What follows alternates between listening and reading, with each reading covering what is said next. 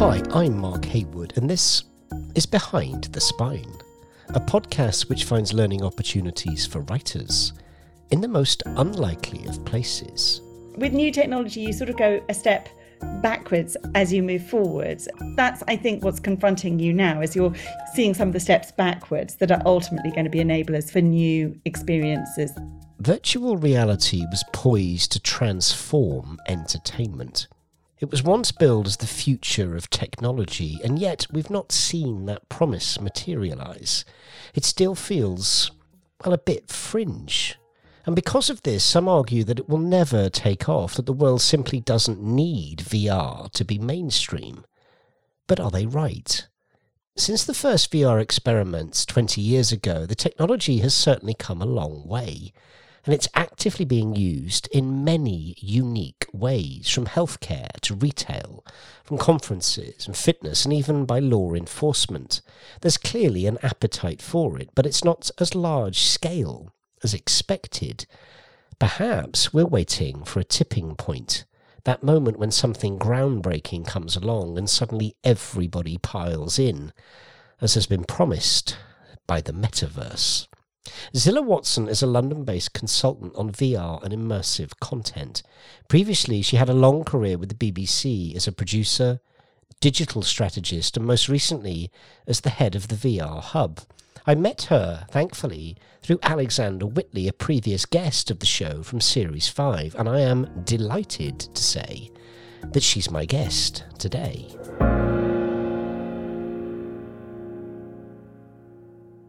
Chapter 1, A Future Unknown.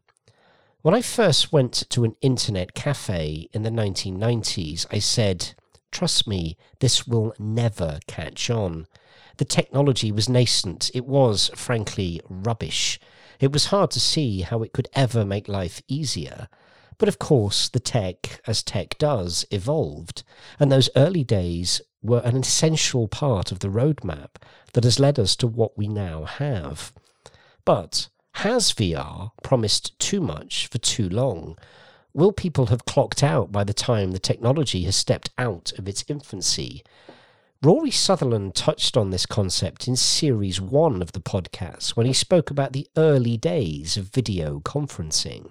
The interesting thing that occurred to me with Zoom and video conferencing is that it had a problem because it came free and crap in the fairly early days of the internet. And the problem was that when it was novel, it was crap.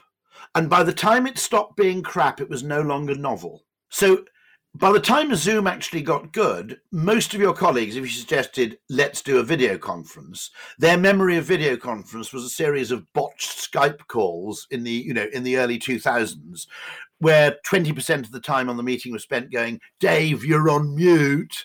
So there is a case where there are categories which undeservedly die because something similar failed beforehand. I have no idea where VR and the metaverse will take us. The unknowns outweigh the knowns by a considerable margin. But for Zillah Watson, that's what makes it exciting. I just think back to that convergence time when we were told we had these crap computers. This is before Windows. And we were told that one day you'd be able to watch television on a computer, let alone be able to watch it on your phone. I still remember even at primary school having these sort of conversations about, those very, very early telephones where you actually could see pictures and it's all saying, oh, it would be absolutely terrible if you just got out of the bath or something. And you sort of think, that is nonsensical now. So yeah, I think it is a very similar time. We've got a lot of technology converging. We don't know, some of it's very emerging, some of it's all the sort of Web3 side, blockchain and everything else, how that all fits together and how that all works with the sort of amazing immersive technology that can take you somewhere else and give you a real sense of presence somewhere else, put you inside a story and all the other things that I've looked at.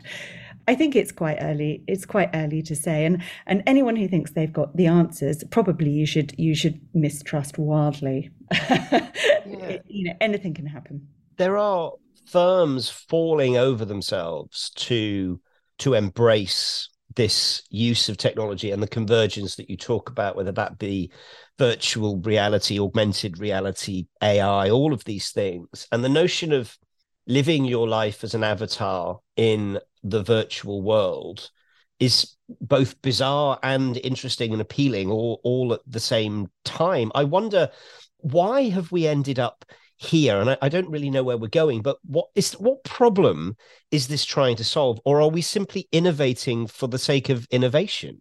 Well, I think we do see it as a continuum of what you were able to achieve in early computing with terrible graphics, or, the early days of, black and white TV through to color TV through to 4K and amazing sound bars and things like that. So whichever side you come from, where you come from the sort of film and TV and media world or from the computing world, it's a continuum where stuff becomes more 3D, where it becomes more a world you step into and a world that feels less mediated by a screen. But also always with these things, it's a bit of, with new technology, you sort of go a step backwards as you move forwards. And so that's the thing about some of the VR things, that the level of, given that we're used to these amazing TV screens with these high fidelity pictures, some of the graphics that you can render out in VR often look a bit basic compared with that. So you've got that going on, and that's I think what's confronting you now, is you're seeing some of the steps backwards that are ultimately going to be enablers for new experiences and things. And what I'd say about that sort of, are we solving a problem? Well, if you do, I mean, I haven't done it in full VR, but the new Oculus Quest Pro headset, people who have tried to attend a virtual meeting using that, I've done it in different ways. People have really said they felt like they were together in a different place. The experiences I would point people to get a real sense of where the technology can take them and where it's so cool is often in exhibition spaces. There's a absolutely amazing Notre Dame experience in Paris at the moment. And if you want a sense of where VR can take you on a tour of the cathedral, past and present, back through to medieval times when they have carpenters working on the forest. As I walked through it, I could smell sawdust. It wasn't there. It was my brain filling in those gaps. But I was doing it with a friend, and it was a group experience that you felt like you were somewhere together. And that's where you've got to go to see how brilliant it could be and how it really will enable us to do things we just can't do at the moment. With your filmmaking hat on, how do you know when a story is right to use this technology and embrace this level of storytelling? Because presumably it doesn't work for everything. It isn't the same as conventional filmmaking. Do you have an inherent sense as to what lends itself naturally to this sort of technology in terms of storytelling? Oh, absolutely. Well, I ran a team at the BBC, and our job was to find where VR could add value, which included understanding what stories it could add value to. Because our first thing we'd say to people is, if you can tell the story better on TV, don't even bother with VR. And the first thing I would look for is, if a story relies heavily on close-ups for emotional expression or for showing some kind of plot thing of what's happened, I'd say that doesn't work in VR, because what VR is doing is giving you a sense of presence in a place. And you have to justify. The first thing I'd say to do is, why is being there going to help you understand this situation better? And presence is the thing in VR that was established years ago with really ropey graphics, with things like plank experiments, where people in VR asked to walk along a plank of wood over a void, and it's absolutely terrifying. Your brain knows it's not real, but thinks it is real. And so you react in that way. So sense of presence, does understanding the scale of a situation or exploring it spatially help you understand that story? In terms of scripting and things like that, at the moment, you're thrown straight into a place in VR. You put that headset on and you've been taken somewhere. So for example, the way in which you might establish characters in a TV drama is very different in VR. And we're still working out the rules for that. But, complex, getting to know a character and the way you might do that in a TV drama really, really doesn't work. So when we worked on a Doctor Who VR experience with a company called Passion Animation, we very much conceived it as, essentially a one-act theatrical play. And that is definitely what I recommend to people. Is you might come to the same answers as TV and film, but go back to theatre to understand the problem and make the story work in a space first. And that's often your way to understanding the solutions. You sort of need to go back to the sort of original dramatic form to then work out, right, how would we do that? And some of the solutions might be exactly the same as in a film, and some might be very different. I read about a project that put you inside the cockpit of a Lancaster bomber above the skies of Berlin to give you a sense as to what that conflict and what that situation might have been like. Again, that sounds both terrifying and fascinating in equal measure. Is it designed to give you much more than a conventional story would? Is it designed to put you inside and make you feel what that person was feeling? Yeah, well, that's a classic one where you were inside the plane as it, it takes off in the UK and flies over France and is shot at and eventually makes it to Berlin and back. But that story is driven by the most incredible radio archive of a BBC reporter who was embedded on that plane with the sound recordist. So, I mean, that one you really are, it has a deep authenticity to it because you are bringing it alive through the sense of being there. But of course, also, so you've got the visuals of being in the cockpit and seeing what's happening and restoring that as faithfully as we could, but you've also got some sound design to help take you there and be part of it. And it's very, very poignant and definitely gives you a sense of what it was like for that crew on that day in a greater sense that we could probably achieve through a film. I wonder if we could talk about information and news and journalism to an extent as well, and its relationship with technology. There is a big battleground for the narrative. There is a huge narrative around things like fake news. I wonder whether now more than ever, trust and trusted brands and trusted sources of information will be critical when it comes to the future of news and journalism and truth, if you like, when you have so much opportunity out there to cloud the narrative. There are many examples that we could touch on, but how do you feel about the relationship between journalism and the metaverse, whatever we think that needs? There's a huge battle for integrity and ethical reporting here, isn't there? Because the scope to get it wrong, either accidentally or deliberately, is just huge. Absolutely. And it just becomes, we've already seen all those issues via social media and other things. They're not new. But as you say, the possibilities for fake news with some of the new technologies that are coming along give it a sort of exponential, explosive feel. And that is also the fact that tools that in the past could only be done by a very expensive specialist visual effects studio, ultimately can now be done on people's phones. So yeah, there is a real issue. We dealt with it a lot in VR. Actually, when you put a virtual reality headset on, one of the problems is, and this has been backed up by a big study that was done in Bristol, is that the audience kind of loses the sense of directorial intervention because you feel like you're there. You lose that sense of that you would with a film. Oh, the way it was cut made me think that was connected and it wasn't actually. So it becomes much harder to critique those moments and, understanding what is real and what is not when you've been placed straight in a situation like that is pretty hard. So it will come down to the integrity of who created the piece you're seeing and their credibility, and absolutely holding on to those trusted organizations that follow those processes and will be very transparent about it. Chapter 2, Second Life. In June 2003, a groundbreaking virtual world went live, taking the world by storm. Second Life is widely considered as the first example of the metaverse in action. Users created avatars of themselves that could interact with other avatars to socialize, chat, build, and even shop using an in-game currency, the Linden dollar. Brands and firms were keen to have a presence inside Second Life, and even the Royal Bank of Scotland set up a virtual bank. But despite our ever-growing fascination and connection with virtual worlds, popularity for Second Life dropped off dramatically over the years. Perhaps we expect more from VR these days. Zilla says we can still learn a lot from Second Life. It not only paved the way for what we have now, but it gave us an insight into what to expect from the future.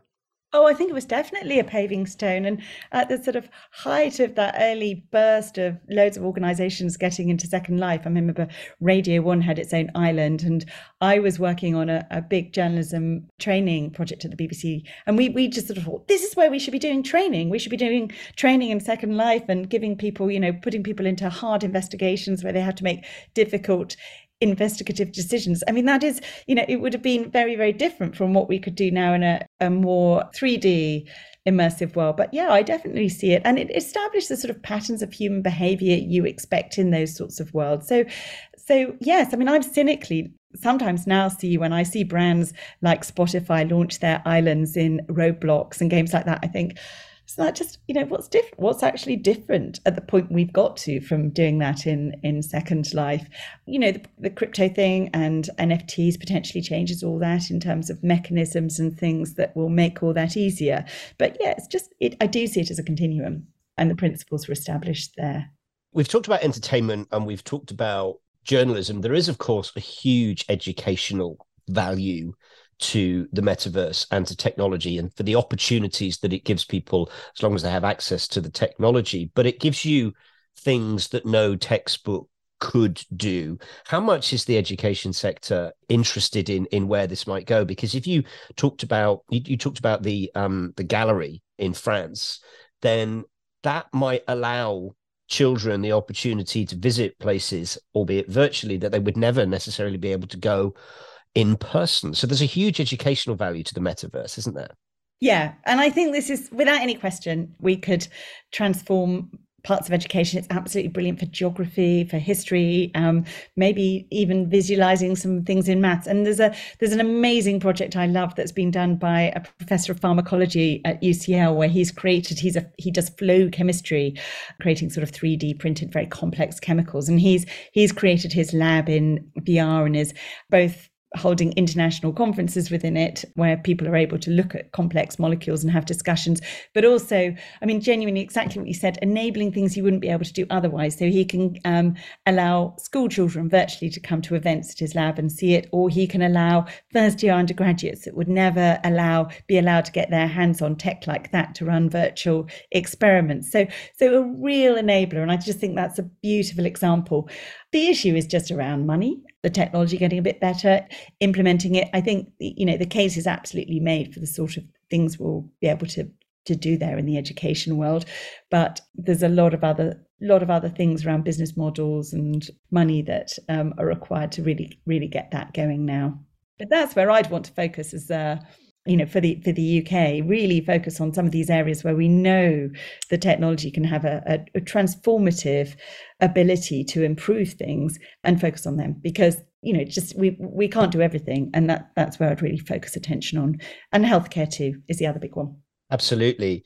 We often ask the question, is there an audience for this? And I said earlier, what problem are we trying to solve? And very often real innovation, real game-changing innovation doesn't necessarily concern itself with whether the audience is out there, because people, and Steve Jobs is a good example, he created a vision that nobody else really knew was something that we were missing in our lives. And he was utterly convinced that things like the iPhone were the way forward. And if I think about people like my own parents, for example, who I would never have said would be mobile phone carrying people. And now, of course, like everyone else, we live on our phones, and as do they. And, and they have tablets and they're very tech savvy. And all of a sudden you wake up in a world in which we have become the audience. And we didn't know that we needed this. We didn't know it was missing in our lives. So often when people say, is there an audience out there? It's those sorts of people who are maybe in the way of innovation, and true innovators will not worry about that because they're so certain that their product will eventually be needed by absolutely everybody that they don't worry about it. I wonder, when you think about the future and you think about the metaverse, do you reflect on the fact that there is this creeping sense of, actually, this is now part of our lives. This is what we do. And we don't know where it's going to end up. And actually, it might be quite a fun ride. And if we don't want to get on, we can get off at any point. I think it's difficult at the moment because I don't think people necessarily at a general level have got enough of a taste of what it can offer to really see where it's going. I mean, that's why I've been really focused on taking virtual reality to libraries to do some really focused audience research, which we started when I was still at the BBC, and we did a big trial in libraries. And that really got it beyond a sort of techie early adopter audience to people who'd never experienced it before and never expected to. And, and what it taught us about which stories worked and the sort of content people wanted is really powerful. So I think it's still at that, there's a group of super, super tech enthusiast people who are very, very excited about all this. There's a lot of people who it's not really connecting with at all yet. But what I would, so I suppose my hope is some of these big location-based experiences and, VR within museums and things like that, give people a taste of something good enough that they say, okay, I can see you can do really interesting things with that and just get things started. I suppose I'm less in favour of bad VR, because I think it can put people off, and you wouldn't do it again if it didn't offer you something that was pretty amazing. So I'm for, just gradually get people excited about it through some really, really showing what the technology can do now. Chapter 3, Lessons from Theatre. Earlier, Zillah touched on the lessons traditional forms of media can teach us about our technological future. And I think it's very important to reflect on this, because new technology does not herald the end of the old. Often it's at the intersection of innovation and tradition that we find the things that really speak to audiences. Theatre has a long tradition of immersion, whether that's simply watching a performance on stage, or promenade theatre where you follow the actors around, or the theatre of an experience like Punch Drunk, or maybe even secret cinema. Theatre has set us on a path of immersion that in many ways is leading us into the metaverse and will continue to stay relevant throughout this transition. Yeah, and it's no surprise that both the Royal Shakespeare Company, who I advise a lot, and also the National Theatre too, are both really committed to developing work in this world, whether that is to augment the sort of things that they can do on traditional stages with amazing projected avatars, real time and things as the Royal Shakespeare Company did for a production of The Tempest a few years ago, or whether it is developing different sorts of experiences that people might watch through a VR headset. There's huge interest in the theatre world and a really lively sense of innovation around it. And it will allow theatre to develop in new ways and offer a very, very different sorts of experiences for people. So it's an exciting time of experimentation. But I think what was interesting is when there was a sort of bit of a VR moment in 2015 when lots of organisations started working in it. I think at the time there was a sense that immersive theatre companies like Punch Drunk, where you walk around, had all the answers. And I don't think that is the case. I think, we are developing new forms of storytelling, but I think actually really good writers and scripting and dialogue and things like that from more traditional theatre also have their role in VR. And different people, obviously different things are going to appeal to them, but not everybody. Some people still like a great story with a beginning, middle and ending. And so it's not all about just walking around a room and exploring objects and little stories evolving. I mean, I find that can be a very dissatisfying experience personally. So I always encourage people when I'm sort of mentoring and things to think about how an experience starts and ends and how you can bring a little bit of the emotional drama that you would get in a film or more traditional theatrical production into that, because something gets a bit lost, I think, from just that sort of sense of feeling that everything should be interactive and you should just be able to pick up things and discover the stories yourself. I'm so delighted that you say that, because you're absolutely right. And often when I think about topics like this, I'm reminded of that brilliant line from Jurassic Park, which is your scientists were so preoccupied with whether they could, they didn't stop to think if they should. And it would be very easy to bet the farm on the technology and forget completely that actually there needs to be a story. in all of this. The technology is simply the medium through which the story is being told, but there needs to be a compelling underlying narrative. And I think that people like Punchdrunk work extremely hard at the underlying narrative. And of course, the audience can decide whether they wish to follow the main story, whether they wish to follow a character, an object, etc. But however you engage with the story, there has to be a story. And I think as writers, we often forget that, just because we've got things like IMAX cinemas, or just because we've got things like gaming chairs that move and allow us to experience, there still needs to be something that you're interacting with. The technology isn't the story. Absolutely. And I've just been to the International Documentary Festival in Amsterdam, and I've heard 20 ideas being pitched, and some of them I just think this is just all about the technology. I'm not really sure why this, these traditional things that you would normally ask, like what is the story, why now, why are you the right people to tell it, the sort of questions you'd normally ask as a commissioner at those sorts of things often get forgotten but it's about AI. Well, if that's really what it's about, maybe it needs another thing to take it, to find the right story to illustrate it. So perhaps I would be seen as a little bit, traditional or old-fashioned in that world, but that's my broadcast training about the fact that stories will, in the end, connect with bigger audiences. And there's a real danger that when we're dealing with experimental technology, which we haven't really worked out the rules for, how it all works, that if you then do experimental narrative on top of that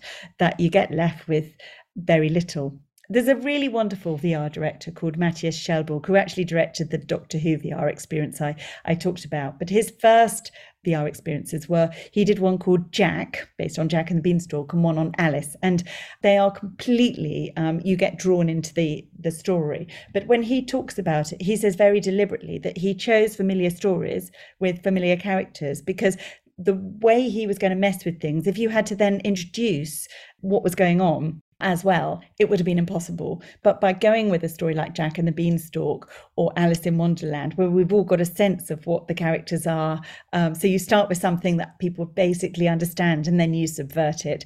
That's a lot easier than starting with a story that people haven't a clue what's going on. And that's the danger when you play around and experiment with narrative and experiment with technology at the same time, that you end up leaving people very lost.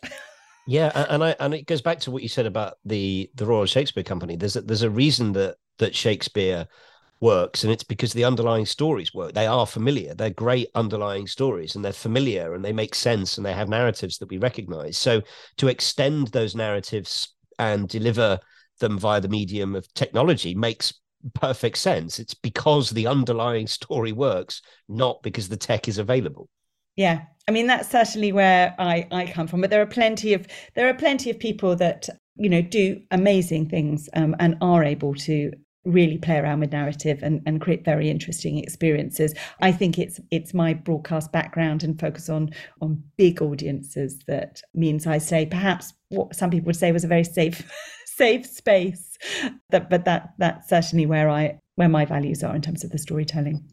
How democratic do you think the technology is? Because we hear a lot about big tech, good firms that are now evil, and power being concentrated in the hands of a small number of tech companies. Is that true, or is that just a narrative that we hear because that's the narrative that's getting reported? Do you think that technology, and I know you've made the point about accessibility of technology and affordability and all of that, but is this as democratic as it perhaps should be? No, I think there's real dangers there. And again, I think in terms of ultimately, government grants and things going to this technology, I think there needs to be significant recognition of the digital divide that might be created with 5G plus immersive tech plus various other metaverse things. We've thought about it before with broadband, and that involved a sort of massive national effort to ensure that broadband wasn't just focused on big cities and got to rural areas. It took years, but that's critical. I suppose it's difficult at the moment because we don't know exactly where this is going to kick that off and really start it, even with 5G. But I think all these, there are precedents for that in the past. I mean, that's one of the things that's drawn me to work with libraries, because instantly you can democratize the tech there. But we also have the technology and hardware is being developed by West Coast companies. And it's not like they're just developing hardware like a television. There is an operating system that goes with that, which, is like a sort of closed shop, which we're all used to from iPhones and things. But that is there from the start for this. And that really makes it difficult potentially to distribute different forms of content on it. Competitors at the moment are based in China and Taiwan with similar issues and things. So it's really not easy at the moment. And so whether it's just buying a headset for your home use, or particularly if you're trying to buy them for an educational establishment or for medical use, all these issues about the headset versus the operating system and the store on it start to become really significant in terms of whether you can actually implement this technology. So, for example, when we talked about education earlier, this is one of the barriers to that. Who owns the store? How will you get the content from it, and everything else? So there's a lot that needs to come into place before all these things can work and we can ensure that it gets used for the right things in the right places. It's absolutely fascinating. I'm delighted to hear that despite all of the confusion around what might happen in the future, despite all of the inherent problems, there are significant advantages for education, for healthcare, for increasing social interaction and mobility and on all of those things. I am delighted that underpinning all of that is the importance of story. And I think that as long as that is the focus, then bring on the metaverse and we'll see what happens. Zillah, what are you working on at the moment? So one of the medical focus development for VR, and one of the big ones is obviously training, where you can train people up to do surgery and see scans through your magic glasses and things like that. So over time, that's all going to transform. But also, VR, and again, going back to this sense of storytelling and presence, can be used in psychiatry and to help people with all sorts of things. So I teamed up with Katie Grayson, who I actually met in the TARDIS because we worked on the Doctor Who VR experience together.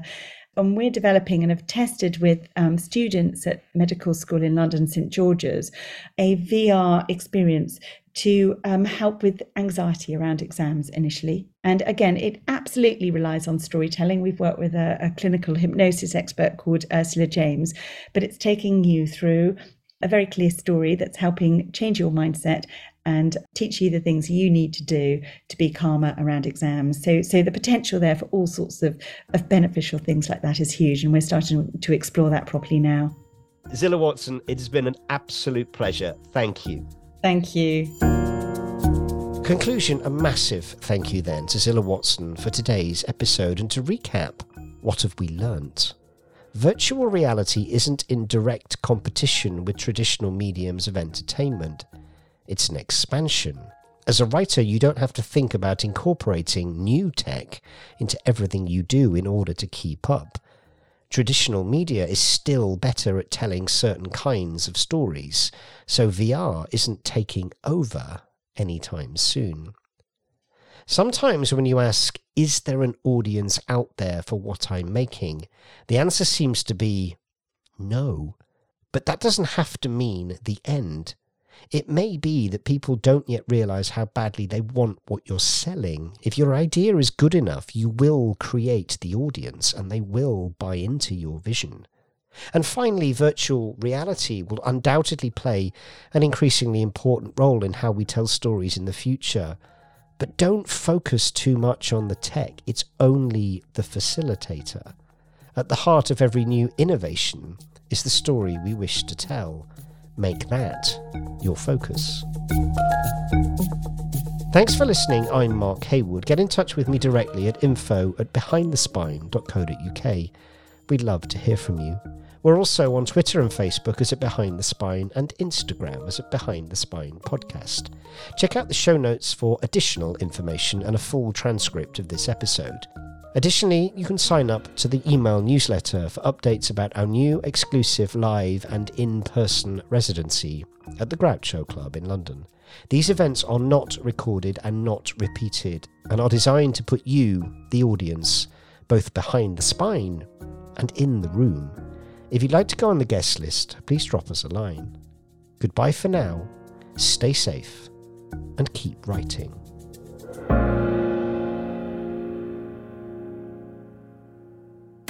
This podcast is produced by OG Podcasts. Find out more at ogpodcasts.co.uk.